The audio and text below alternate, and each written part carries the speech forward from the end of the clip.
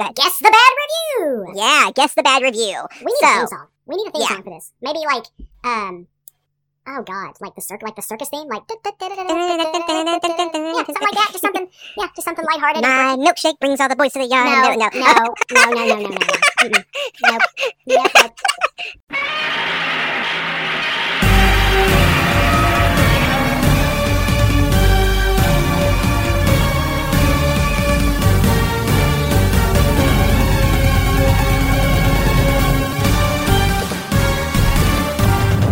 Hello, everybody, and welcome back to another episode of Kaiju Weekly, the weekly podcast that introduces you to the wide world of giant monster movies. I am your host, and with me, as always, is my co-host, Jamalicious Jackson. Oh boy,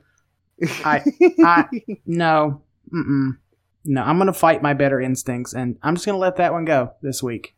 I can't do it. I'm sorry, Travis. Oh, man. That sounds like MC Hammer's real name. It kind of does. What is MC Hammer's real name? I have no idea. I would have to Google that. Isn't it something really nerdy? Like Stanley Kirk Burrell. Stanley. There we go. Yeah, Stanley. Oh, Stanley. Oh boy, how are you today, man? I'm doing good. You think the show's already off the rails? I mean, no. I don't think MC Hammer. No, I don't think we're totally off the rails yet. You and I, for some odd reason, get distracted way too easily. Yes, very, very much so. I always liken myself to a gorilla that has just has been handed a mirror for the first time.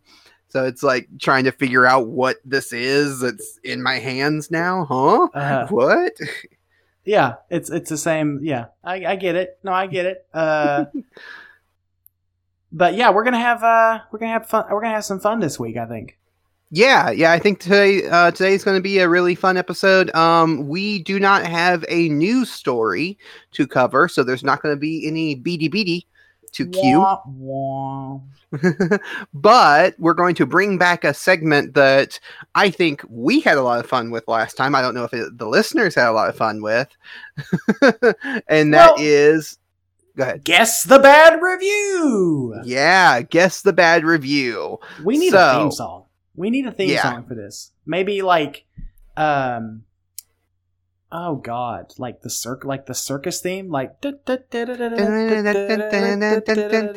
something like that. Just something lighthearted. My milkshake brings all the boys to the yard. No.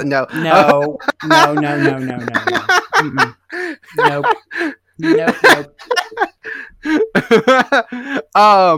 Yeah, so this time you're the one who's organized some of the bad reviews, and I'm going to be guessing the movies that they come from. So. Yes, and I had some fun with this, finding all the really bad reviews. I've got some good ones here. I got some tough ones for you. I'm hoping to stump you a little bit, and I will say at least one of these is in the Toho catalog, but it's not a Godzilla movie. Okay, so we need to break this down for people who are just tuning into the podcast for the first time. Sure. Whenever we're slow on news stories, we like to play little games at the beginning of the episodes before we get into the main topic. And so this is one of the games that we do. We go on to... Did you get them from Letterboxd? I got them from everywhere, man. Oh, okay. So we usually go through and try to find some of the lowest rated reviews or lowest score reviews that we can find, and for movies that generally are not considered bad movies, but and we try to find some of the funny ones and read them to each other and see if the other can guess what movie we are talking about. Now, the last time around, I did just Godzilla movies. So this time around, do you have a theme for them, or is it just kaiju movies in general? Just kaiju movies in general. They are in the Toho catalog, but there's at least one that's not a Godzilla movie. Okay.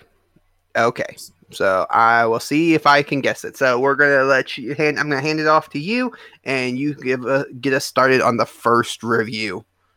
Okay, so we're gonna start off with this this beauty that I found by way of Letterbox, and it reads like this. A whole lot of build-up for a dude dressed as a monster destroying someone's train set. 1/2 star. Destroying a train set. What movie? I'm gonna go with. Oh, see, it's a lot of build up. So, would it be Godzilla Raids Again?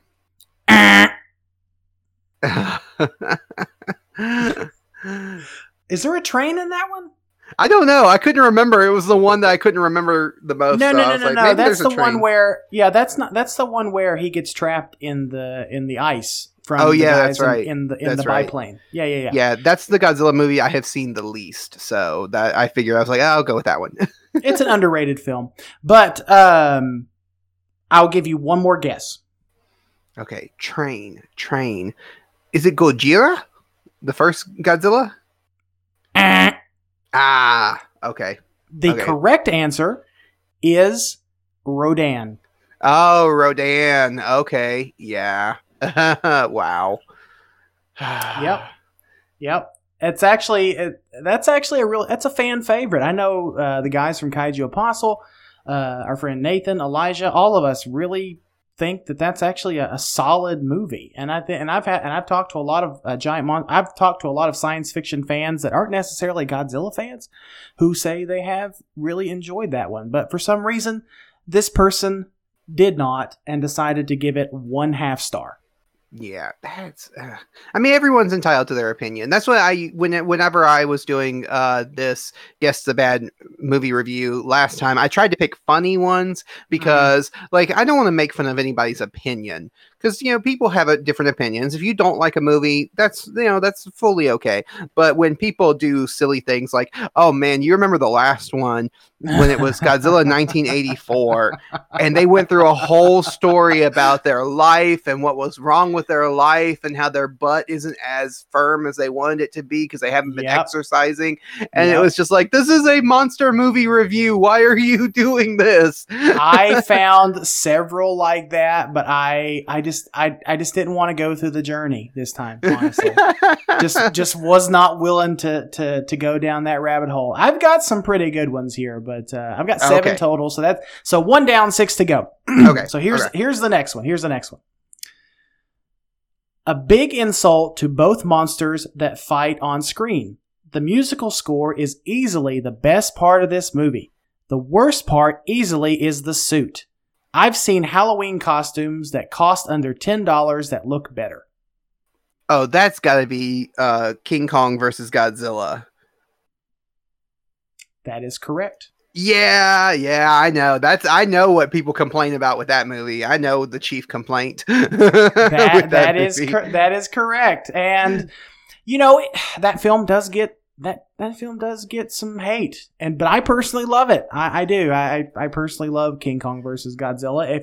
If you view that film, if you're able to view that film as sort of a comedy or sort of a satire, it's actually a really fun movie. But if you try to take it too seriously, yeah, you're probably going to be a little bit disappointed. Yeah, my favorite review for that one last time that we did this was that woman sure says Kong a lot. Like, well, oh, that's right. You did use King Kong versus. I forgot about that. I mean, he's in the movie. It's like, what do you expect? Oh, I forgot about that. Daggone it! If I'd remembered that, I wouldn't have used that one. Okay. That's all right. Okay, next one. Okay. This one's a short one for you. This film earned a PhD in stupid. Oh, man. I'm going to go with Godzilla 98. Man. You want to guess again? I'll give you one more. I'll be kind. I can't think. There's not much to go on there, so. First thing that comes to your mind, go. Godzilla versus Mothra. Nope. Okay. Wrong again. It's Godzilla's Revenge or All Monsters Attack for everyone. Else. Oh yeah. Yeah. Yeah, I tried to find a really funny one for this one, but all of them were super specific, and I didn't want to make it too easy. So this is just the most generalized review that I could possibly find about that movie. Yeah. And honestly, I know we like to say that there are no such thing as bad opinions, but this is sort of a bad opinion because I've actually grown to like. I know a lot of folks have grown to like Godzilla's Revenge. Over the years. I'm still on the fence about it. I need to revisit it. I need to revisit it. Yeah, that's true. I think it does deserve a reevaluation for sure. Like a lot of the Showa films that people like to poop all over. Yeah. So all right. Give me a good one. All right. I was warned about this one. Very bad CGI effects and really hateable human characters bring this one down. The Big G himself is barely in it. And get this, the military wins. Yes, the military actually succeeded in beating Godzilla and without the anti-war messages of the original. And that's just as lame as it sounds. To make it more lame, the military HQ looks like it's on a very low budget, and again, the characters are just so irritating and refuse to evolve in any way. I just feel like this is a really bad JSDF propaganda film. See, I want to say, because you say bad CGI, you're talking about Godzilla, I immediately want to say G98 again, because that's just like, that's the way it's leaning towards. And, of course, the military defeats Godzilla in that, and that's one of the big things that people complain about. But I think you're throwing me a... go ahead. I did say that all of these films are in the Toho catalog. Oh, that's true. Yeah, I see. The review makes me want to say G98, but I think you were throwing me a curveball there, and I think it's going to be Shin Godzilla. Nope. Oh. You're wrong. I did throw you a little bit of a curveball, and I know this one was a little bit tough for you. It was going to be a little bit tougher. So I'll go ahead and tell you, the answer to this one is actually Godzilla versus Megaguirus from 2000. Wow. Yeah, because that definitely does sound like a complaint someone might have for G98, and that's definitely a complaint that I can see someone having for Shin Godzilla, even though I wouldn't agree with it. But so yeah, oh man, yeah, it's I tried to. There was a lot of. When I was reading through the reviews on this movie, there was a lot of references to buttholes, and I really wanted to pick one of those, but they were all super long. So, is there something about a butthole in that movie? I don't remember that. I don't know what the connection that people were making between the black hole and Godzilla's butthole. I don't know. Oh, okay. Yeah. I didn't understand it, so I was like, okay, that's just dumb. I would have, if it was me playing this one, this round, or doing the round. You would have picked the butthole. I would have picked one of the butthole ones. Absolutely, I would have picked one of the butthole reviews. You're a lot like Alex. You both love. Well, no, I'm not. Let's stop that sentence right there. Okay, I'm gonna stop right there. I'm glad that I caught myself because I was gonna say something on air that I was gonna regret dearly. So we'll just leave it right there. Okay. There's a little inside joke for you guys between us and the guys from Monsters vs. Men. There we go. All right, I've got two more. Okay. Two more. So I'll try to end these on a high note. Okay. Why do civilians not know who Godzilla is in any of these movies? Would it be great if there was some sort of continuity? It would be great if there was some sort of continuity after 50 years of monster attacks. They are consistent about some things, though. The effects are cheesy and the dialogue is truly ridiculous. After all these years, why can't the Western voiceover actors pronounce nuclear correctly?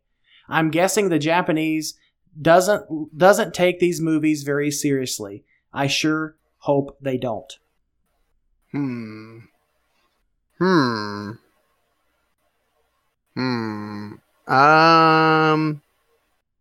I'm just gonna go for. I'm gonna go for. Let's go for GMK.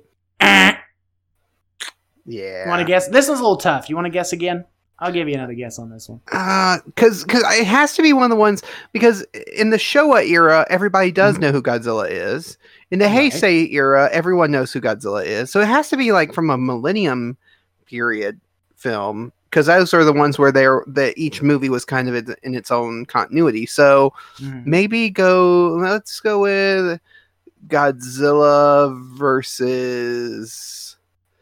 I don't know. This would have been a good one for Megaguirus, but it's not written about Megaguirus.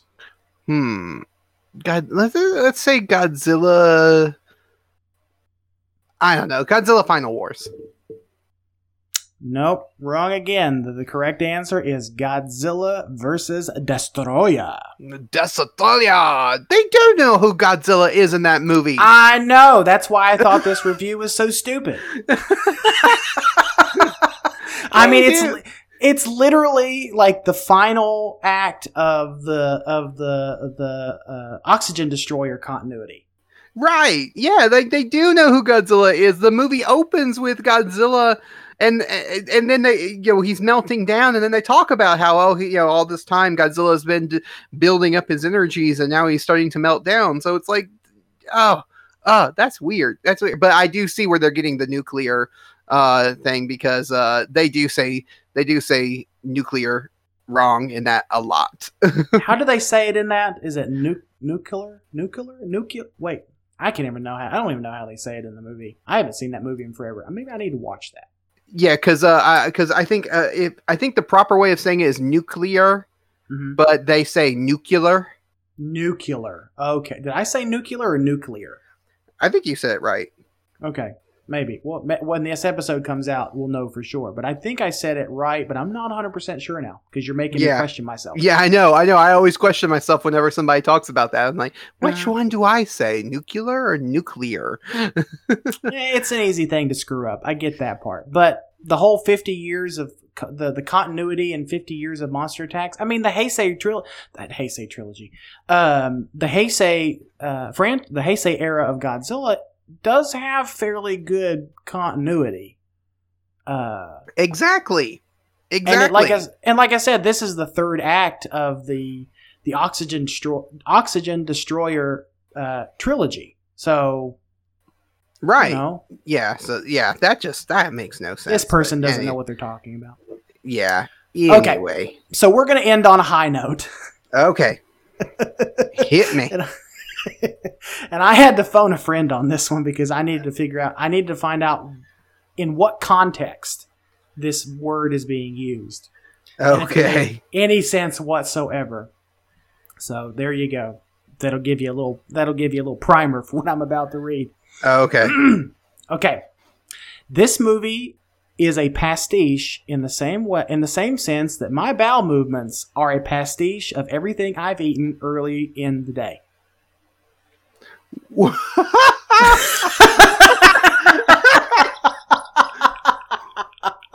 That is someone who is taking like high school English classes and they discovered the word pastiche. Yeah, it's like, I just learned this word, so now I have to use it in a sentence. Okay, I have no idea. Boy. I'm gonna throw out Shin Godzilla again, just because. Man, you got Shin Godzilla on the brain today. I just know that Shin Godzilla is a gold mine when it comes to finding terrible reviews, or not just negative reviews of the movie, but like reviews of people just making very stupid arguments. So, so that's why I keep saying Shin Godzilla. Yeah, the reviews I found on Shin Godzilla were very wordy and Okay. Yeah. yeah. I can say that it's not Shin Godzilla though. Okay. It is not Shin Godzilla. Just for kicks and giggles, I'm going to read this one more time. Because for kicks and giggles. This movie is a pastiche in the same sense that my bowel movements are a pastiche of everything I've eaten earlier in the day. And I had to phone a friend to make sure that this person is using the word pastiche correctly. And it turns out they're not. But that's a whole other story. Of course. Turns out they're not actually using it correctly. Okay, so the answer to this review is Godzilla Final Wars. Okay. Yeah. So maybe they're trying to say that Final Wars is a pastiche of Destroy All Monsters, maybe? I don't know. Pastiche. Let me look that. I gotta look that up. Well, no, pastiche, because I looked this up already, man. Okay. Pastiche is like directly mimicking something. Like directly mimicking the characteristics of something without it being like a parody. Because a parody, sort of like Saturday Night Live, like they'll do parodies of like Barack Obama, George W. Bush, and they're making fun of something. Right, it's meant to be humorous. Right, they're making fun of something to highlight a specific message about that particular subject. From the way I understood it, a pastiche is not necessarily making fun of something, but mimicking something just for the sake of mimicking it. There's no other underlying reason why you would do it. Right, so like how Quentin Tarantino uses kind of a like the old gangster style movies and stuff, and kung fu movies as his inspiration for his films. So he has kind of like a pastiche of those. Sort of. That's the way I understood it. And like I said, I had to phone a friend just to make sure that this person was using the word pastiche correctly. And it turns out they're not, which doesn't really shock me because it's the internet and people don't use words correctly anyway. Right. Yeah. So there we go. That is the last bad review I have for you, Travis. You did okay. I was hoping that you would guess a little bit more of these, but I will admit these are kind of hard. Yeah, I mean, I was just throwing ones out there because I'm like, I don't know, and it's funny just to guess random stuff. Yeah, it is. It's funny, and I can honestly see where you would get G98 for that one question about the bad CGI because, yeah, the CGI in that one hasn't held up too well over the years. And I also see where that's coming from with Shin Godzilla too, because Shin Godzilla, you don't expect it to be so CG heavy, but it's CGI heavy. So yeah. Yeah, there were some bad CGI moments in that one too. Yeah. But that's neither here nor there. So Travis, don't we have a main topic to get into this week? Yeah, so hopefully the listeners enjoyed that, and we will bring more of that later down the line whenever we don't have a news story to cover. Yeah, let's get into our main topic. So our main topic this week, we asked the trivia question last week to hint to this main topic, and I did not put down any of the answers that I promised people I would give them a shout out, so I'm going to have to pull that up on my phone. Oh, no. Well, through the magic of editing, we'll be able to cut all of that dead air out. Yeah.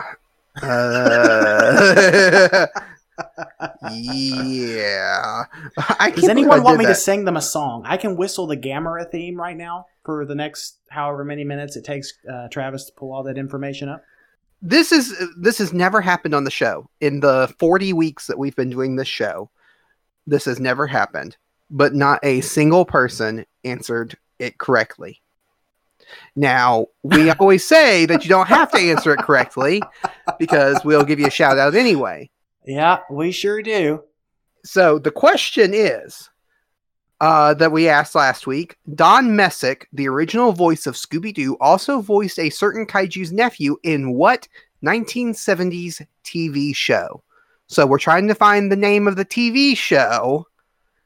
And so starting on Facebook, because that's what I have here, we have Greg Nunman, Known Man.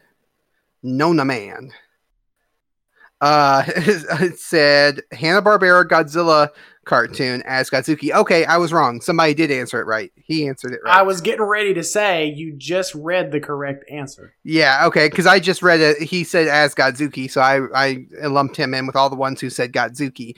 But yeah, so he did answer it right. So Greg, congratulations. You were the only person this week who answered it correctly because you actually gave us the name of the cartoon the TV show that we were looking for, not the character that Don Messick voiced. Gotcha.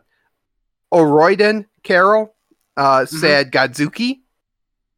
Okay. And Marie Moorman, or Moorman, the Great Godzuki is what she put. Uh-huh. And then on Instagram, Johnny Gallagher 47 said Godzuki! Exclamation point. And then on Twitter, we had a few funny answers. Okay, so Elijah answered with Godzuki. Our friend Elijah, who hosts the Kaiju Conversation podcast and has the I think it's still number 2 largest Discord, Kaiju focused Discord server. It was number 3 last time I talked to him, but it might be number 3. Number 3 and number 2. I know he's not number 1, but I know that's where they're going. They're heading towards it. And then Giant Monster BS, our friends over at the Giant Monster BS podcast, said Monsters Inc. I knew it. I said this was it last week or the week before. I said that I know they have sent Monsters Inc. in before, and I was wondering if they send Monsters Inc. in for every episode. Well, we're still going to have to go back and confirm because they could have just... I know they listened to our Cloverfield episode where we mentioned it. So they may just be trolling a little bit, Travis. Yeah, I'm sure. They love to troll. And we love you guys. You guys always give us a funny answer, so that's fine. Monster Island Film Vault podcast said Ultraman, The Adventure Begins, which was the Hanna-Barbera production of Ultraman. Close, but no cigar. Yeah. They also gave us the answer, Uncle Zilla's Neighborhood. Which I really like that one. That one's a good one. Yeah. Jimmy from NASA said All in the Kaiju Family, which is funny. It is. And then let's see, what's this person's Twitter hashtag or Twitter hashtag, Twitter username. Atomic Monster Casey said Godzuki. Weird that they didn't just make him his son instead of nephew. Yeah, no, it's a weird choice making them a nephew and not just... Yeah, but then you have to talk about Godzilla procreation and stuff. And do we really want that in a kid's show? This is a shipping-free podcast, Travis. Oh, man. The Monster Island Board of Directors said, fools, the only logical and correct answer is Godzuki. Otherwise known as the island's resident pain in the beep. I think I interacted with them. Yeah, you did. Yeah. And then Henry from It Came From a Monster podcast, or It Came From a Monster Movie podcast, said Godzuki. And then Justin Baker said, is it the great and majestic Godzuki? In which you responded? I responded, you have been blessed by the great Godzuki. Still the greatest meme in our catalog to this day. I do really love that meme. It's so great. And when I first made it, I was like, is this going too far? Yeah, probably, but I still like it.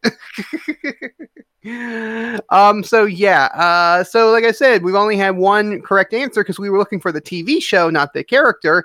And but the TV show that we are covering is the Hanna-Barbera Godzilla, the animated series from 1978 to 1979. And it stars Ted Cassidy as the voice of Godzilla, Don Messick as the voice of Godzuki, Jeff David as Captain Carl Majors, Al Iceman as Pete Darren, and Hilly Hicks as Brock Borden, and Brenda Thompson as Dr. Quinn Darren. Mm-hmm. And the plot breakdown for the show is the crew of the research vessel, the Calico, investigate strange phenomena and strange monsters. They are aided by the giant fire-breathing Godzilla and his winged nephew, Godzuki. Which is literally, if anyone's familiar with the Godzilla animated series from 1998, it's pretty much the same thing. Except there's no Godzuki. Except that, yeah, of course, there's no Godzuki, but there's no Godzuki. But there's a Winston. There's a Winston. Oh, is that the robot? Yeah. Yeah. It's been a while since Nigel, not Winston. Nigel. I was gonna say Nigel. Nigel was the robot. Nigel. Yeah. Yeah, so we're going to cover just the first season, so the first 13 episodes of the Hanna-Barbera Godzilla series. We might come back and do the second season later on down the line, but we will. We definitely will. Let's get into opening thoughts. Michael, what are your opening thoughts on the first season of Godzilla the Animated Series? It's been a long time since I've watched this, and to be honest with you, I kind of had low expectations going into it. I will say that this series benefits a lot from nostalgia and banking on whether or not you are a diehard Godzilla fan or not. I enjoyed it, honestly. It was a lot of fun watching it. There's a lot of unique plots. And there's a lot of unique monsters. I'm sure we'll get into that a little bit later. And but yeah, it was a lot of fun. It was weird. I'm just gonna say this. There's some times in this show that really make you kind of throw up your hands and say, "What just happened?" But overall, it's a lot of fun. I really liked it. Yeah, now I went into watching this with high expectations because I remember because neither one of us were born in the 70s. Mm-hmm. So we didn't watch this show when it first came out. But I remember when this show was coming on, I think it was, I forget which channel it was coming on, but it would come on early in the morning. And so I remember waking up early in the morning to watch the show quite a bit back when I was real young. And I loved it as a kid. I remember really having fun with it. And so I went into watching this and I'm like, oh yeah, this was a show I watched when I was a kid. I really love it. I've revisited shows from my childhood and I enjoy them still now. So it's like, yeah, I'm going to enjoy this. And then I watched the first few episodes and I'm like, man, this show really doesn't hold up as well as I was hoping it would. I think you're right. There are, like I said, this show really banks on whether or not you're nostalgic for either it or the franchise or the concept of Godzilla or the character of Godzilla rather itself. I remember watching this one on Cartoon Network, like the early days of Cartoon Network. Mm-hmm. And then it moved over to when, oh God, what is the what was the channel where they had all the old Hanna-Barbera cartoons? Boomerang? Boomerang. Yeah. Okay, I think that's where I watched it. Yeah, because they had this. Because this came on back to back with He-Man. Right. Yeah. So I remember watching this in the early days of Boomerang, and I don't know exactly because I haven't watched the Boomerang channel in forever. I think it's still around, but I'm not sure. No, it's not.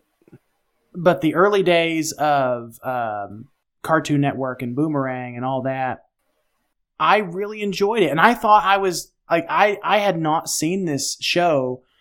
Like we said, we didn't grow up in the 70s. I was born in 86, and I grew up in the 90s. So I'm a 90s kid. So, and same with you.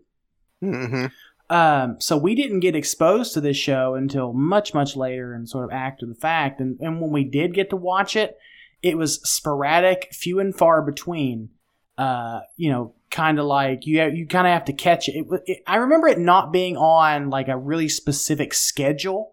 It was Right. more like it felt more like they used the show as filler to just fill a spot.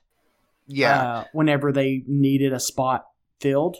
There we go. Yeah. Now I like a lot of I will say this though, and I like a lot of old Hanna-Barbera cartoons. Oh, so do I. So do I. Yeah, Yeah. I love the Herculoids. I love Space Ghost. I love a lot of those old ones. Me not thinking it held, me feeling like this show didn't hold up has nothing to do with the fact that it's just an old Hanna-Barbera cartoon, because there are plenty of old Hanna-Barbera cartoons I do enjoy. Mm-hmm. I will say though that even though I felt like at the beginning of the season, it felt like the show didn't really hold up to what I remember it being. Mm-hmm. By the time you get towards the end of season 1, mm-hmm. it actually is really good. And I actually did have a lot of fun with it. So I think the second half of the first season, it really picks up and starts getting a lot better. And we can get into that as we get into our likes and dislikes. Mm-hmm. Yeah, after episode 7, the series does get a lot more fun. Yeah. The first few episodes, it just kind of like, it's very formulaic. It's kind of the same thing over and over again, and it's not as interesting. And then you get into the really weird stuff, like you mentioned when. And oh man, did I love that. I love when cartoons and it's one of the reasons why I love comic books so much, is because comic books can go weird. I love when comic books go weird. Like, they have realistic, more grounded comic books, but man, my favorites are always the ones that go really weird. And this show, once it started going weird, I'm like, okay, yeah, I'm here for it. Let's get into some of our likes and dislikes. So what are some things you liked about this show? And you can be specific about specific episodes if you want, because like we're just covering the whole season as a whole. But what are some things that you liked about the first season of this show? So the first thing that I like is, well, I don't know if I like it. I'm still on the fence of whether or not I like it or not. But I found it really interesting that Hanna-Barbera stripped the character of Godzilla down to its very most basic components, which is giant fire-breathing dinosaur, right? Mm-hmm. There was no nuclear message. There was some environmental stuff, but that mainly had to do with the other kaiju in the movie, in the show, in the episodes. But it was interesting to me how Westerners viewed, like, is this to you, Travis, a really accurate representation of how Westerners view Godzilla? Now, well, see, that's interesting, because if you just asked me, is this a faithful representation of Godzilla, I would have said no. No, this is not, Godzilla. Godzilla is not generally is not a friendly monster that comes when you call him, and he definitely doesn't shoot lasers out of his eyes. But you asked me if this is a good representation of what Westerners think of when they think of Godzilla, and I think at the time, yeah, I think it was pretty close to what Westerners, because even if you look at, because I'm looking at it right now, the poster for Godzilla King of the Monsters, the 1955 or 56, recut with Raymond Burr version of Godzilla, that in that poster, Godzilla is green and has very expressive like eyes. And the atomic breath looks more like fire. It's like painted orange, like fire. Right. Yeah. So I'm looking at the same poster, so I get exactly what you're saying. Yeah. So I think that, I think as much as we might want to kind of knock this Godzilla as being like, oh, this is just a dumb, version of Godzilla, I think this is actually more closer to what maybe Americans were thinking of when they thought of Godzilla. Than we like to admit. Yeah, I think you're on to something, because, as you pointed out, I am looking at this poster here, and you're right. In this poster and in the show, Godzilla is green. Obviously and if we think about it, media up to that point that featured a giant dinosaur or a giant reptile, they were all green or some shade of green or something. So yeah, I don't think you're far off. I don't think we're far off base at all by saying that maybe this is what Westerners thought of when they thought of Godzilla, or they heard the word Godzilla. They just thought of a giant dinosaur who spits fire, which I don't know exactly where the laser eyes come from, but that was probably added as sort of an extra thing to make the character more interesting. Right. Yeah. I know. I think there was maybe a talks to make him more superhero-esque. Yeah, more like a Superman type character, because he definitely does feel that way. Yeah, because this Godzilla definitely has a personality. Mm-hmm. He's very anthropomorphic in his mannerisms and the way he interacts with our human protagonists, and the way he problem solved. And not to get super deep in the weeds here, but honestly, I really think that this is probably the most intelligent Godzilla that we've ever seen. Yeah. I mean, he understands, he understands anytime they spit out the like science mumbo jumbo, he seems to understand what they're saying. So it's like, he seems to understand complex things. So he definitely seems very intelligent. Yeah, there's definitely some pseudoscience involved with this show. Like I know we like to kind of make fun of Toho for their pseudoscience, but I mean, American cartoons, American science fiction shows, movies had their fair bit of pseudoscience themselves. So yeah. Right. Yeah. Oh yeah. Definitely. I'm a Star Trek fan. The science mumbo jumbo is. Yeah, I mean, like but bread still, and butter to me. To me, the reason I like Star Trek more than Star Wars is because I feel like Star Trek is a little bit more grounded. Yeah, I don't know. I just watched the other day the episode where the Enterprise gets stuck in a time loop, and a lot of the sciencey mumbo jumbo that they were spitting out, I'm like, half of those words are just made up. Yeah, probably so. I just finished the original series, but this is not a Star Trek podcast. Although, right. So let me fun. get. Yeah, I know. There's plenty of Star Trek podcasts. Like kaiju are so few and far between. That's why we are doing kaiju instead of Star Trek. Anyway. That's neither here nor there. My positives about the show. One of the positives I wanted to talk about was the theme song for this series, because that theme song, I think everyone remembers the theme song. Up from the depths, 30 stories high, head in the clouds. Nope, you've already screwed it up. Oh, isn't that how did I mess it up? It goes up from the depths, 30 stories high, breathing fire, his head in the sky, Godzilla. Yeah. Godzilla, and Godzuki. Yeah, okay. So maybe it's not as memorable as I think.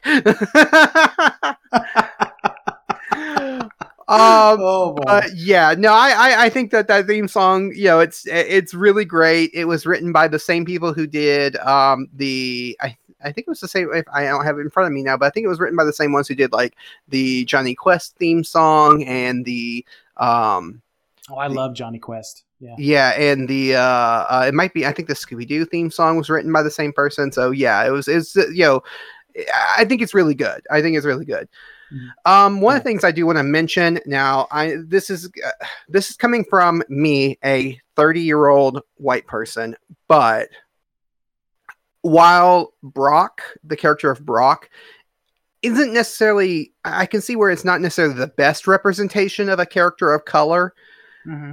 I want to give them props for at least thinking about it. Right, absolutely. And the fact that at this time, I was going to say at this time, I think we and I were talking about, there was not a whole lot of people of color represented in like children's television. Am I correct? Yeah. There really wasn't. There really wasn't a lot of people of color being represented, and the ones that were there weren't necessarily represented right.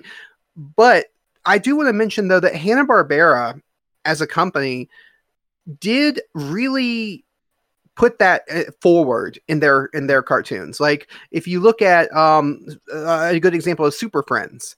At a time period when people of color are not really represented and no one's going to blink an eye for not having a person of color in your show, and they decide to add Apache Chief, they add Black Vulcan, which is like their version of Black Lightning.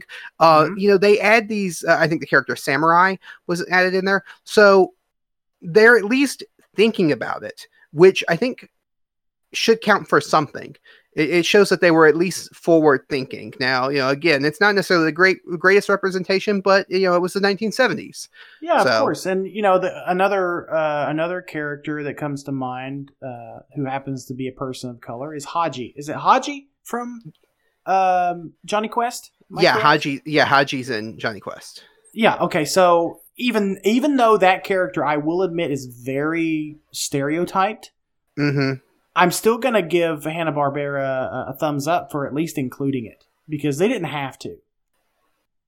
Right. And like you said, media at that time in the mid to late 70s, you didn't see a whole lot of persons of color represented in these television shows. It was always, at the very most, dark-haired white people.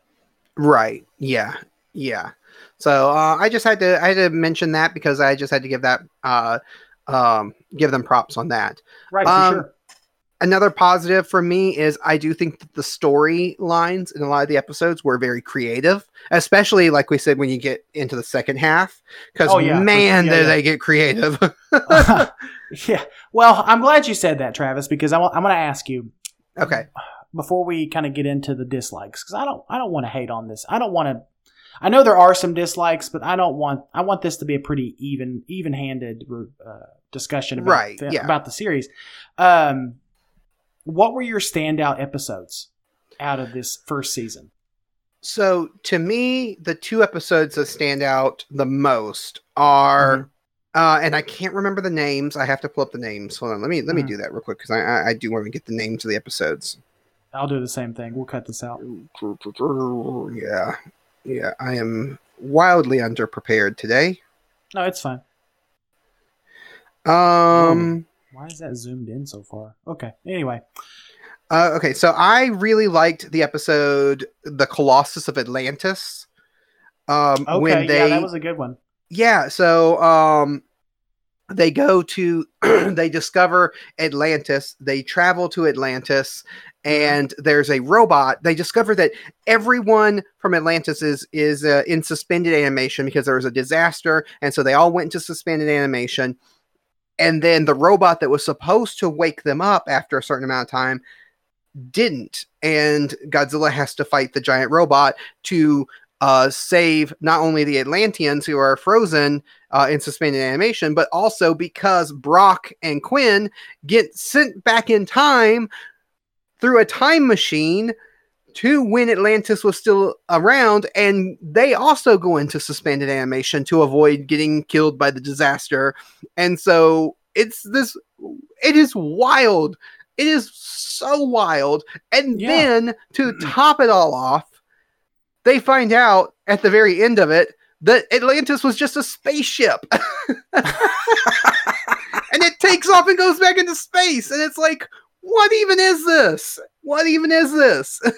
I mean, for a 1970s kids show, I'll have to give him props because that's pretty creative. Have you ever watched, I don't know how much into sci-fi you are, but have you ever watched the show Stargate? I've seen a few episodes when it was on the old Sci-Fi Channel. Yeah, and so now that is so much like a storyline that is in Stargate. And that was a modern, sci-fi. This show was in the 1970s, and they told a story that becomes a major plot line in a sci-fi show in the 2000s. Like, it just shows how creative they were. That kind of story just is still being told. So I don't know. I like that. The other episode that stands out to me is surprisingly, it's The Breeder Beast, which is a really misleading name. is a really misleading. Well, it's not misleading if you know science, which I had to look it up, because a breeder reactor is a nuclear reactor that when it generates more nuclear material and radioactive material than it actually uses. So it actually produces radioactive material in the process of also using up radioactive material. And so that's why it's called a breeder reactor. Okay, so that so I was wrong when I said that this show didn't touch on nuclear. Right? Yeah, nuclear. Nuclear. I know, right? There we go. But when they didn't touch on those themes. Yeah, because but that's the thing. This episode is like the only episode where they actually do touch on it, and that's what stood out to me. Was this was the episode where they went fully into that whole idea of, nuclear power and radiation is a dangerous thing, and kind of the themes that we know Godzilla for.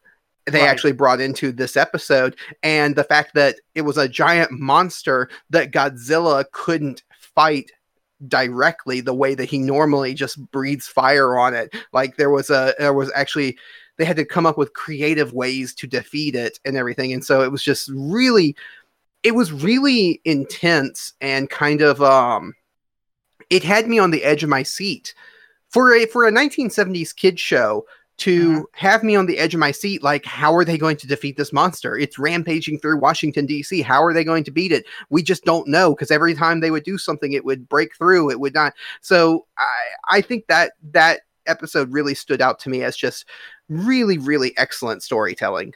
Yeah, this was this was the one where it kind of reminded me a little bit of Hedorah, right? Yeah, it's very similar to Hedorah. Yeah, because I thought about that when I watched this particular episode. In fact, the roar for this particular creature sort of sounds like the cackle used for Hedorah, if I'm remembering it correctly. Which, if we're all Godzilla fans, if you've not seen Godzilla vs. Hedorah or Godzilla vs. the Smog Monster, is basically a giant tadpole mutated by pollution comes to rampage across Tokyo. Godzilla has to stop it. Yada yada yada. Go watch the movie; it's good.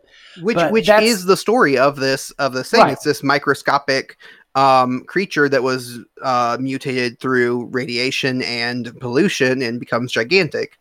Yeah, and at the end of the episode, she basically scoops it up into a jar and says, "Oh, this is what it actually is." Right? Yeah. Yeah. So now I mentioned what standout episodes I had. What were some standout episodes to you? Let's see. Like I said, the series gets better after about episode 6. One honorable mention is the Energy Beast. I know you and I like that one a lot. Oh yeah, I didn't know when I first started watching that, I didn't think I would like it. Yeah, but then when you get to the part where there's 2 Godzillas. And that, I was like, okay, I'm on board with this. Because at first it just was kind of generic, like all the other previous episodes. Right. But then it goes in a totally different way than I expected it to go. And so yeah, definitely. Right. But one of the ones I picked out because it was just so over the top was it was episode 9, titled "Island of Lost Ships." So basically the crew of the Calico they crash land on this rock, and then they have to come ashore to this island. And it's kind of teased early on in the episode where the captain is being lured by the siren song, and so when they come ashore to this island, they're greeted by in my notes it literally says Greek woman, because I cannot remember what her name is. But in that episode, we are greeted by not 1, not 2, but 3 kaiju. We're greeted by first the Minotaur, then the Chimera, and then the episode ends with the Chimera. Then the woman, the Greek woman, grows into a kaiju herself, merges with the Chimera to make the Chimera stronger. Oh boy, that That episode is wild. Yeah. Now, one of the things that stood out to me, I messaged you as soon as I watched this episode because I was like, there are three Greek women. I told a putty tat. Three Greek women who are in this, and they are the sirens of Greek legend, is what they're supposed to be. And they merge into one giant Greek woman. And it's like, these women Voltroned into a giant woman. And it's like, what? What? Yeah, they did. I told you the episode 9 was one of my favorites just because of how crazy it was. Yeah, so crazy. So crazy. I was like, okay. This is the turning point, I think, when I was like, this show is just nuts, and I love it. Yeah, and then I think the other episode that I wanted to mention that kind of stood out to me was actually the last episode of season 1, the Time Dragons. Oh, yeah. The Time Dragons was really fun. And really, basically, that episode is just they wind up back in time on this island where they have to avoid and fight dinosaurs. They run into this civilization of cavemen. Their names escape me, so I apologize for that. But yeah, so they have to defeat this Tyrannosaurus, but they call them all dragons. Which was kind of weird, but kind of makes sense because, you know, back in the day, back in the medieval times, or well, this is not medieval times, but anyway, everything probably would have been referred to as a dragon because they didn't know the difference. Or they didn't know the difference between a dinosaur and a dragon. And, you know, the crew of the Calico became the dragon. Was it the Dragon Whisperer or the Dragon something? It was the Dragon something. Yeah, anyway, so the way they defeat the Allosaurus or the Tyrannosaurus at the end of it, which was basically a knockoff of Gorosaurus, they found a pool of uranium and made mud balls out of them, which it turns out the uranium is what you can use to go back and forth through the time scape, which was crazy. Like, I can see Godzilla being able to pick up uranium and use it, but it didn't quite make sense to me for humans to be able to pick up the uranium and use it. You know. Right, yeah. It's sort of one of those instances where you kind of gotta suspend your belief a little bit. And if I'm a 6-year-old kid watching this movie, I don't know what uranium is. For all I know, it's just shiny silver mud that they use to go back and forth in time, which, you know, that episode's a lot of fun. That episode's a lot of fun. Yeah, it is a lot of fun. We need to move on because we need to get into. Let's talk about. I don't want to dwell on dislikes, but there are some things that I think are negative about the series. Sure. One of the things is the dated animation style. Yeah. Of course, you know, it's from the 70s. Of course, it's Hanna-Barbera. While a lot of them are a lot of their shows are a lot of fun, they also did have, you know, they did some of their animation on the cheap. And so there was a lot of shortcuts in there. And so I think that, you know, you get a lot of size inconsistencies in the show. You know, sometimes Godzilla is humongous, sometimes he's smaller, sometimes Godzuki is 10 foot tall, sometimes he's the size of a human. You know, it's just like there's so many size inconsistencies there. The voice acting is very cheesy and hammy and very much of the time period that it came out in. Right. My biggest complaint for the show is the fact that I think it was one of the reasons why the show didn't last long, and it's not as because, you know, it only lasted 2 seasons. And I think one of the reasons why people didn't connect with this show as much back in the day is because the human characters were not as memorable as, you know, you look at like other Hanna-Barbera shows like Scooby-Doo and how memorable all the human characters are in that. or you look at the Herculoids or Space Ghost or Johnny Quest and all them, like how memorable all of those human characters, all the characters are in those shows. Right. And these human characters in this one just aren't as memorable and interesting to me. So what'd you think of that? And what are some other, maybe negatives that you had on the show? The human characters to me are serviceable. They're completely serviceable. They're very uninspired. It's just they're kind of a bore to listen to, and then you've got the Kenny there that gets on my nerves after a while. But it's a kid's show, so I look over that. You're right about the animation, though. The animation was stiff at best, and I don't know how to describe this, so I'm going to just describe it the best way I know how. It was very 2D, very two-dimensional. There was really no depth to any of the any of the drawings, any of the animation. Like everything just looked very flat and rushed to me. Now, I'm not an animator, so I'm not going to sit here and critique the animation skills of the good folks at Hanna-Barbera, because that's well above my pay grade. But from just a casual observer, everything just felt sort of flat. There was life to it, but there was not much life to it, right? Right. And I think you're right about the human characters, the human protagonists, sort of uninspired. A lot of the dialogue was cheesy and campy, but it's a kid's show, so I can look over that. We get campy, cheesy dialogue in Ultraman, and we both love Ultraman, so we can. There's campy, cheesy dialogue throughout the entire Godzilla franchise, but we still love it. So I won't necessarily knock it for that, for what it was supposed to be.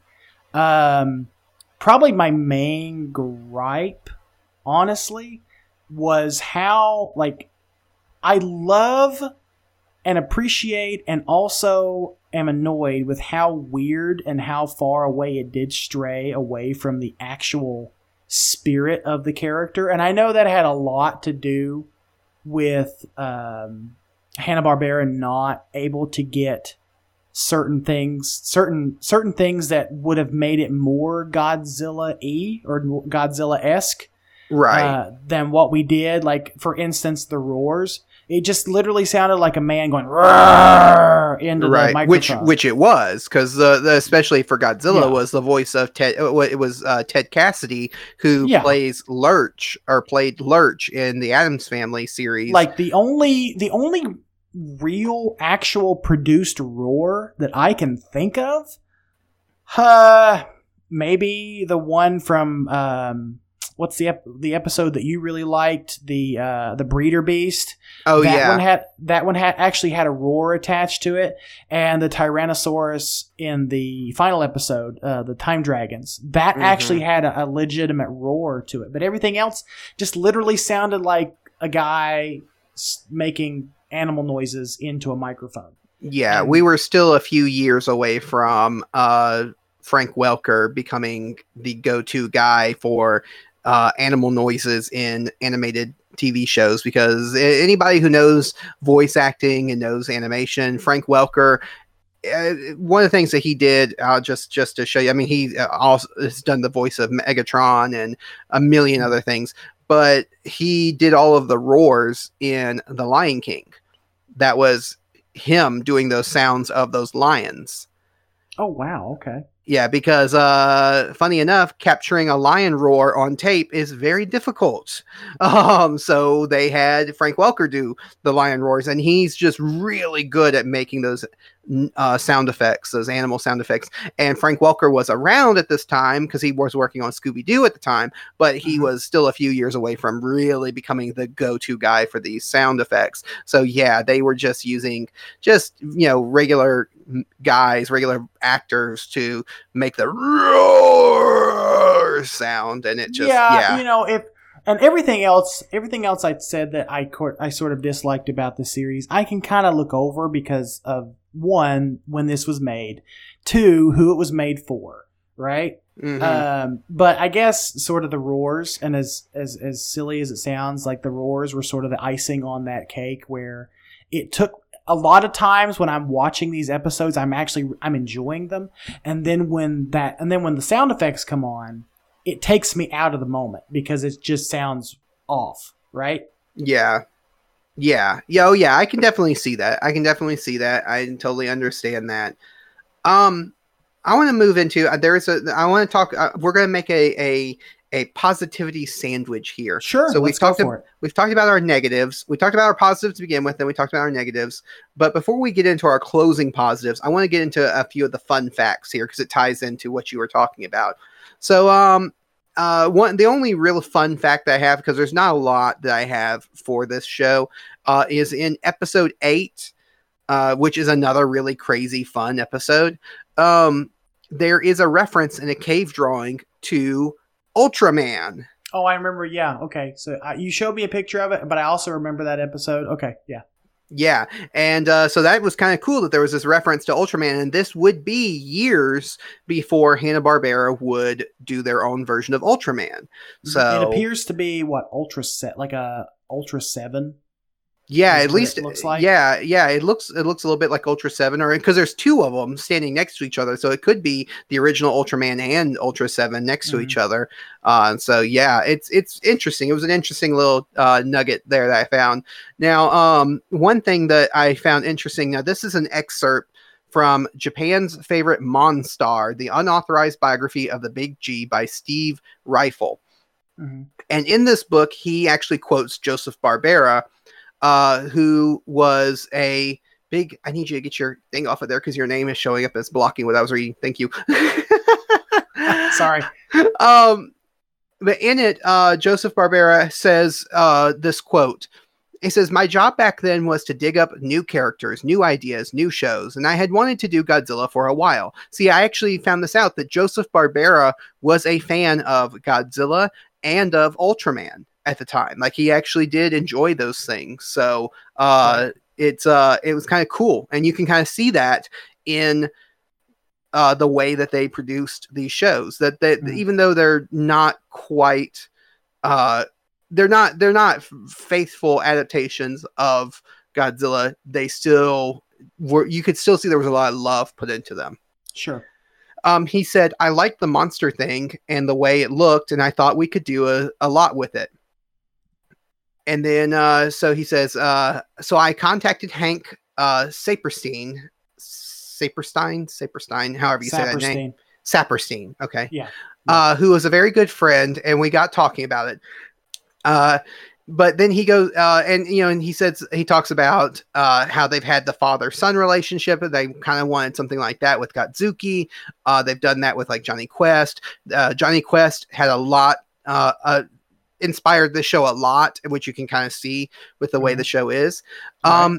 But he said the problem with the show was simply this: when they start telling you in standards and practices that you can't shoot any flames at anybody, don't step on any buildings or cars, then he said pretty soon they've taken away all the stuff that Godzilla represents. And that became the problem. To maintain a feeling of Godzilla, at the same time cut down everything that he did and that he's known for. That's kind of why the show became so different than what maybe diehard Godzilla fans are used to.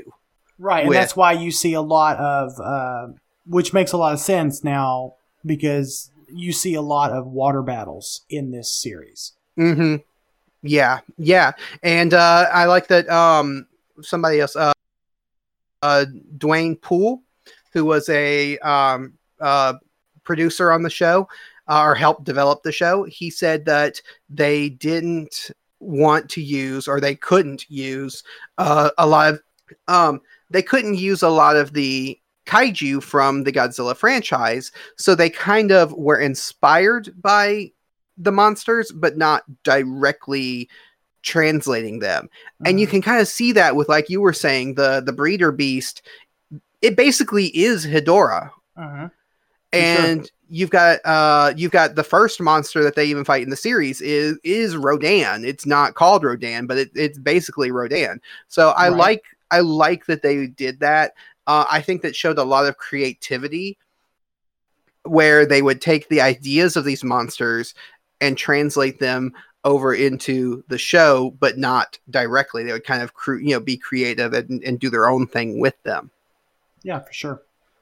And that being said, I did want to ask you a question, since we're talking about the monsters in the series. What was your favorite monster? Now, we talked about our favorite episodes, but what was your favorite monster in the show? Oh boy. You're catching me off guard a little bit. Well, I have it highlighted in red in the show notes. Oh, well, maybe I looked over that. I'm sorry. Thank you for pointing out, Travis, to the listener, that I can't read. Thank you. I'm going to go with, a lot of these monsters were pretty silly. I'll be honest with you. They were they were pretty silly and like a lot of times I couldn't take, they were so silly I couldn't take them seriously. So I'm going to go with the Chimera from episode 9. The lion bull / snake hybrid. Yeah, that was a good one. That was a good one. My favorite monsters, I have 2 of them. So I really liked the magnetic monster just because I like the design. Sure. And it was from episode, I forget which episode it was from now. Like 6, wasn't it? 5 or 6? Yeah, something like that, where it was a big turtle. And right, yeah. And I'm a sucker for turtles. I love turtles so much. Of course. So, I had to go with that one. But it was episode 10, the Magnetic Terror. Okay, yeah, that one. But I really liked the Cyclops from the one where in episode 8. Yeah, that's a good one. And the fact that it could turn invisible on top of everything else, it felt a lot like it was inspired by Ray Harryhausen, the Cyclops from Sinbad. Yeah, I can see that. And so it kind of took me back to that whole, watching Harryhausen films as a kid and watching the Cyclops from that movie. So that one I think is my favorite out of all the ones that we watched. But yeah, is there any other things that you want to mention before we get into our scores and our final thoughts? No, I think we've covered pretty much everything. This series is, pretty self-explanatory. Yeah, it's a lot of fun. I'm gonna say it. I don't really say it in my my final thoughts, but if you're a Godzilla fan, I would say give this show a watch if you haven't watched it, but just realize that from the time period that it comes from, of course, just like a lot of the movies that we love, we have to take them in the context of when they came out. Right. You have to go into this with the appropriate expectations. Yeah, but I definitely think the second half of the season, of this first season anyway, the second half is much better than the first half. The first half, it's kind of, boring and formulaic, whereas, you start getting into the more weirder, kind of out there, real creative storylines past episode 6. Yeah, and there's no real origin story. Like when episode 1, I think it's literally within the first 5 minutes. It's like, hey, get Godzuki to call Godzilla. And right. So you automatically know that we're in a world where Godzilla already exists. They don't have to discover Godzilla. They don't have to, there's no backstory as to how Godzilla came to be, similar like what it was during the Godzilla 1998 animated series, where there was a little bit of backstory. Whereas with this, Godzilla is already a thing. He already exists. And apparently he's already been working with these people for some time now. Right. Yeah. Now, for anyone who's never listened to the podcast before, we usually score the movies that we watch out of 5 Godzukis because we like to pay homage to the great Godzuki and embrace the silly side of these giant monster movies by using him as our yardstick to measure these things. But since Godzuki is such a main part of the thing that we're reviewing this week, I decided to switch it up. Instead of giving it out of 5 Godzukis, let's give it out of 5 Greek women who Voltron into one big giant woman.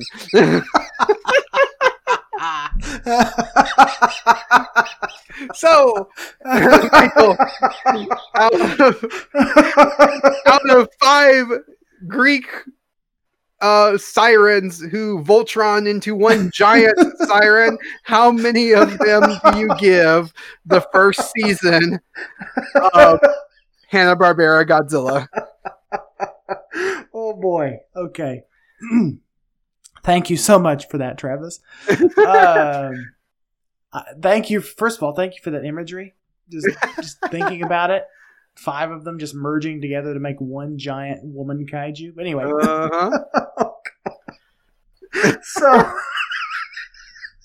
So I have to give this season 1 of Godzilla, the animated series from 1978, produced by Hanna-Barbera.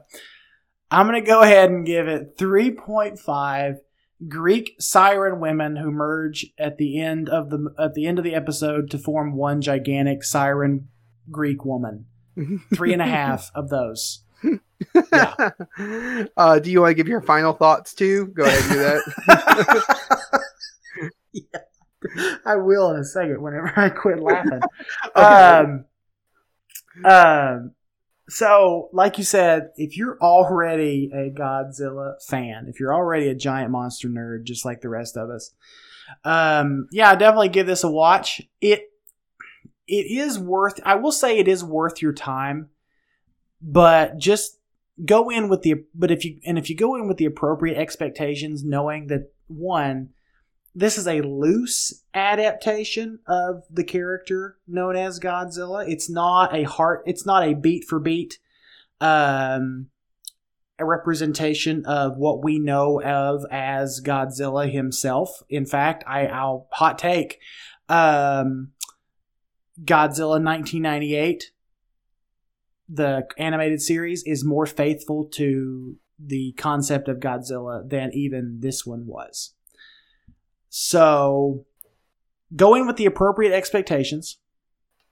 Understand that this is from 1978 because it's going to be dated, right?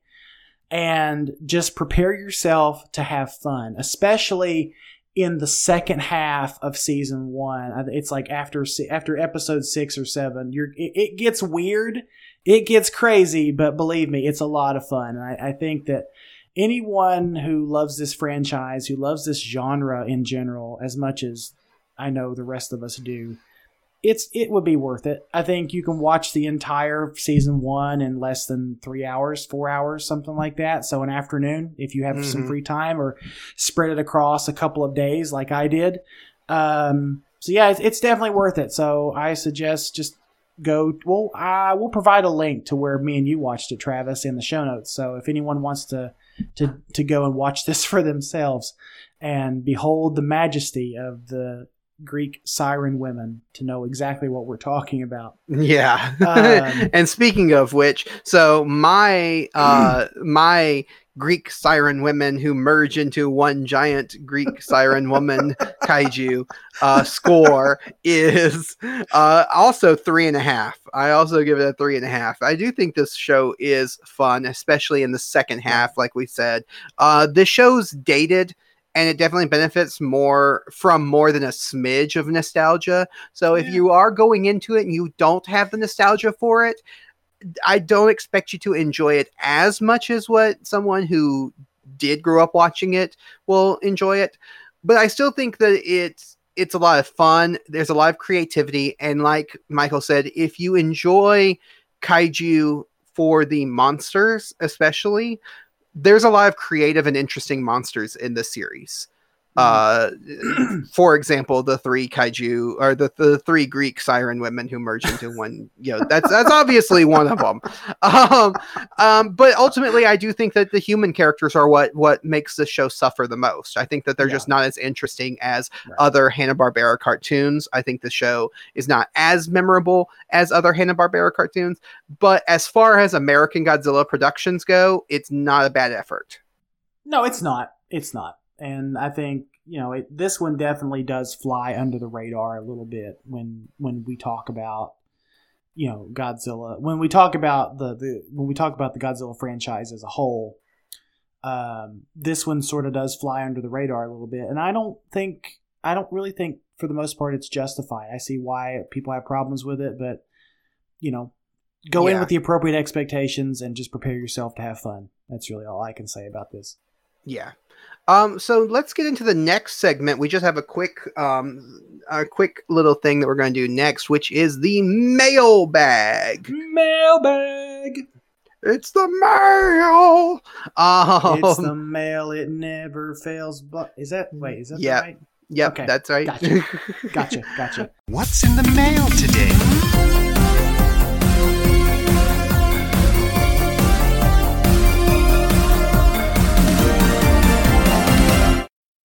So we have a letter from my best friend in the whole wide world, Kershaw, who has sent us stuff Kershaw, before. Best friend in the whole wide world of Travis Alexander. So, now he sent us 3 different questions in this letter that he sent.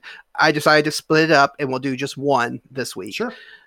So if you want to, listeners, just to get it out of the way, if you want to send us a letter and have it read out on the podcast, make sure that you send it to kaijuweekly@gmail.com. That is how Kershaw did it. And so we are reading out his letter.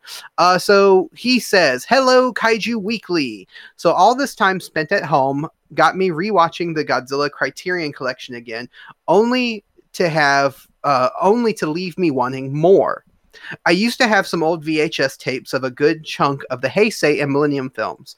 Unfortunately, I've lost those in a flood 4 years ago with pretty much everything else I owned." And yes, Kershaw, his home got flooded and a lot of things that he owned was destroyed in that flood. So Sorry. But he wanted to ask us what we thought were the best options when it comes to owning those movies. He's trying to avoid unnecessary dubs and edits and whatnot.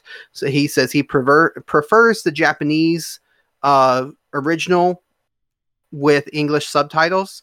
And so he wants us to tell him what is the best place to find some of these movies that he lost in the flood. Now, I will start off by saying, Kershaw, you need to send me your address to where you're living now, because I have, if you still have a VHS player, I have a lot of my old VHSs that I have no problem with sending to you if you want to watch some of those old VHS of the Godzilla films, because I have a bunch of them I can send to you. But anyway, Michael, what do you want to tell him? Well, okay. So if we're strictly talking about Millennium Heisei, I want to say that you can still find the majority of them, if not all of them, on Amazon. You can find like the Sony. If you have a Blu-ray, I'll preface this by saying if you have a Blu-ray DVD player, you can still find some of the double feature discs. The Sony discs for the Heisei and Millennium films. Typically, I think it was they would pair one Millennium film with one Heisei film, or 2 Heisei films on one disc, and they're fairly inexpensive. I was able to grab all of them periodically. I think they were approximately like $9 or some odd a piece. I think the most I ever paid for something like that was like $15 or something. There, you can also find like digital copies of these things, either like through archive.org. You can where you can download both the English. A lot of times you can download both the English dub and the Japanese original language with English subtitles. You can find those on archive.org. I'm sure Travis will send you a link to that. Mm-hmm. And then there's other resources out there. Voodoo has a bunch of the Heisei and Millennium movies available to buy or rent. And I think Amazon Prime has a bunch of them available. Yes, Amazon Prime, Voodoo. I want to say Hulu? No, I don't think Hulu has them anymore. Hulu lost a bunch of the Godzilla stuff that they used to have. They used to have them. If you're going to go with the physical media, like Blu-ray, DVD stuff, the 2 movies that are going to be the hardest to find and purchase are 1984 and Biollante. Those Yeah. just seem like the two most difficult ones to get. And I actually have a resource where he can get his hands on those, so I'll send that to. I do too. you. I've got copies of them. I can send to okay. him. I can send him Okay. my copies because I've got hard copies of the. Actually, no, I don't have one, 1984. I take that back. I think I sent that one to my cousin already, but I still have my Biollante one because I forgot to send that one to my cousin. I actually think I have 84. I have an extra copy. I bought it twice and didn't mean to. So I think I may have 84. Yeah. Here, I So can send. yeah. So for anyone who's like Kershaw, who is wanting to start getting into the films, maybe you have the Criterion collection, or you're watching on the Criterion channel, the subscription service, and you're watching the Showa era, and you're wanting to get into the Heisei and Millennium films. Yeah, that's some resources that you can find. You can usually find them on Amazon, eBay, but I'd be careful buying stuff on eBay. I don't trust eBay. Like I've bought I don't either. I got a copy of Godzilla vs. Biollante on eBay. I did not pay a pound of flesh for it, but I paid more than I wanted to for it. And I'm actually kind of disappointed with the video quality. So a lot of eBay sales like that, 9 times out of 10, they're bootlegs. And so the video quality is going to be touch and go at best. And like we said, if you want digital, I know that a lot of films are available on iTunes. You can purchase them and watch them. If you have like iTunes, you want to purchase them through that. Amazon, you can purchase digitally too. You can also Google Movies still has some Heisei and Millennium Godzilla films. Yeah, so there's options out there that you can find them, but that's some options for you. But like I said, getting some of the, like especially Biollante, is really hard to get physical media. So that one you're more likely to get, I think, a digital version of. But it's iffy. It's iffy. You have to really dig for that one. But I know that there is a quality copy of Biollante on archive.org. Oh yeah, there definitely is, because I have watched the archive one, and it is a very and the same with 84, Godzilla 1984. There is a quality copy on 84 archive, and 85 you can find on archive.org. Yeah. So so we hope that we answered that question, and we will read more of the letter that he sent in with other questions in future episodes. Great, I'm looking forward to it. Yeah. So the only other thing we need to do to close out this episode is we need to ask the trivia question that hints to next week's episode. So we have been, I don't mention it enough, but in this month, our theme has been American monsters, which is why we covered the American adaptation of Godzilla.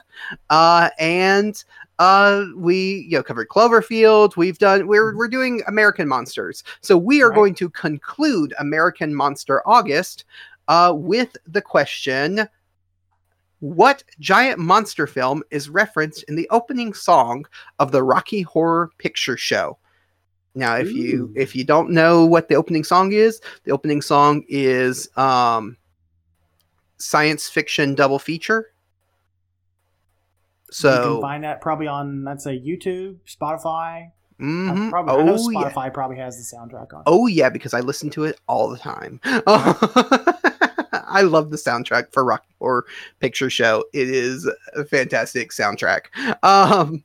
Anyway, so that's the question. So if you want to answer that question, even if you are incorrect, if you don't have the correct answer, you just want to give us a funny answer, you can do that by sending it to us at Kaiju Weekly on Twitter. You can do that on Instagram, Kaiju Weekly on Instagram. You can also email us, kaijuweekly@gmail.com, or you can look for the trivia question on the Kaiju Groupie Facebook group, because I will post it on there and you can answer it there.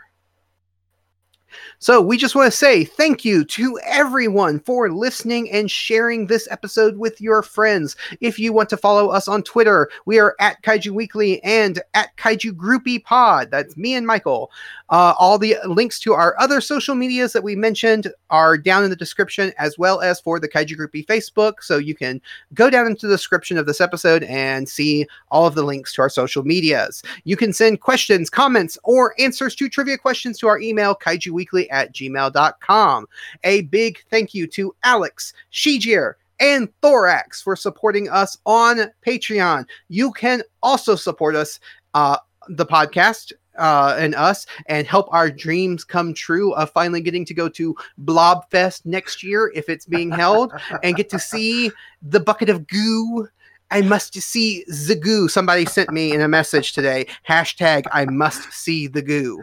Well, at least someone's listening, Travis. At least someone's listening. One of the 3 listeners sent me a message saying hashtag I must see the goo.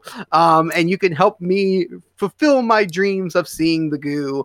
And if you don't know what I'm talking about, go and listen to the Blob episode at patreon.com/Kaiju Weekly Pod. And Michael, you want to say something?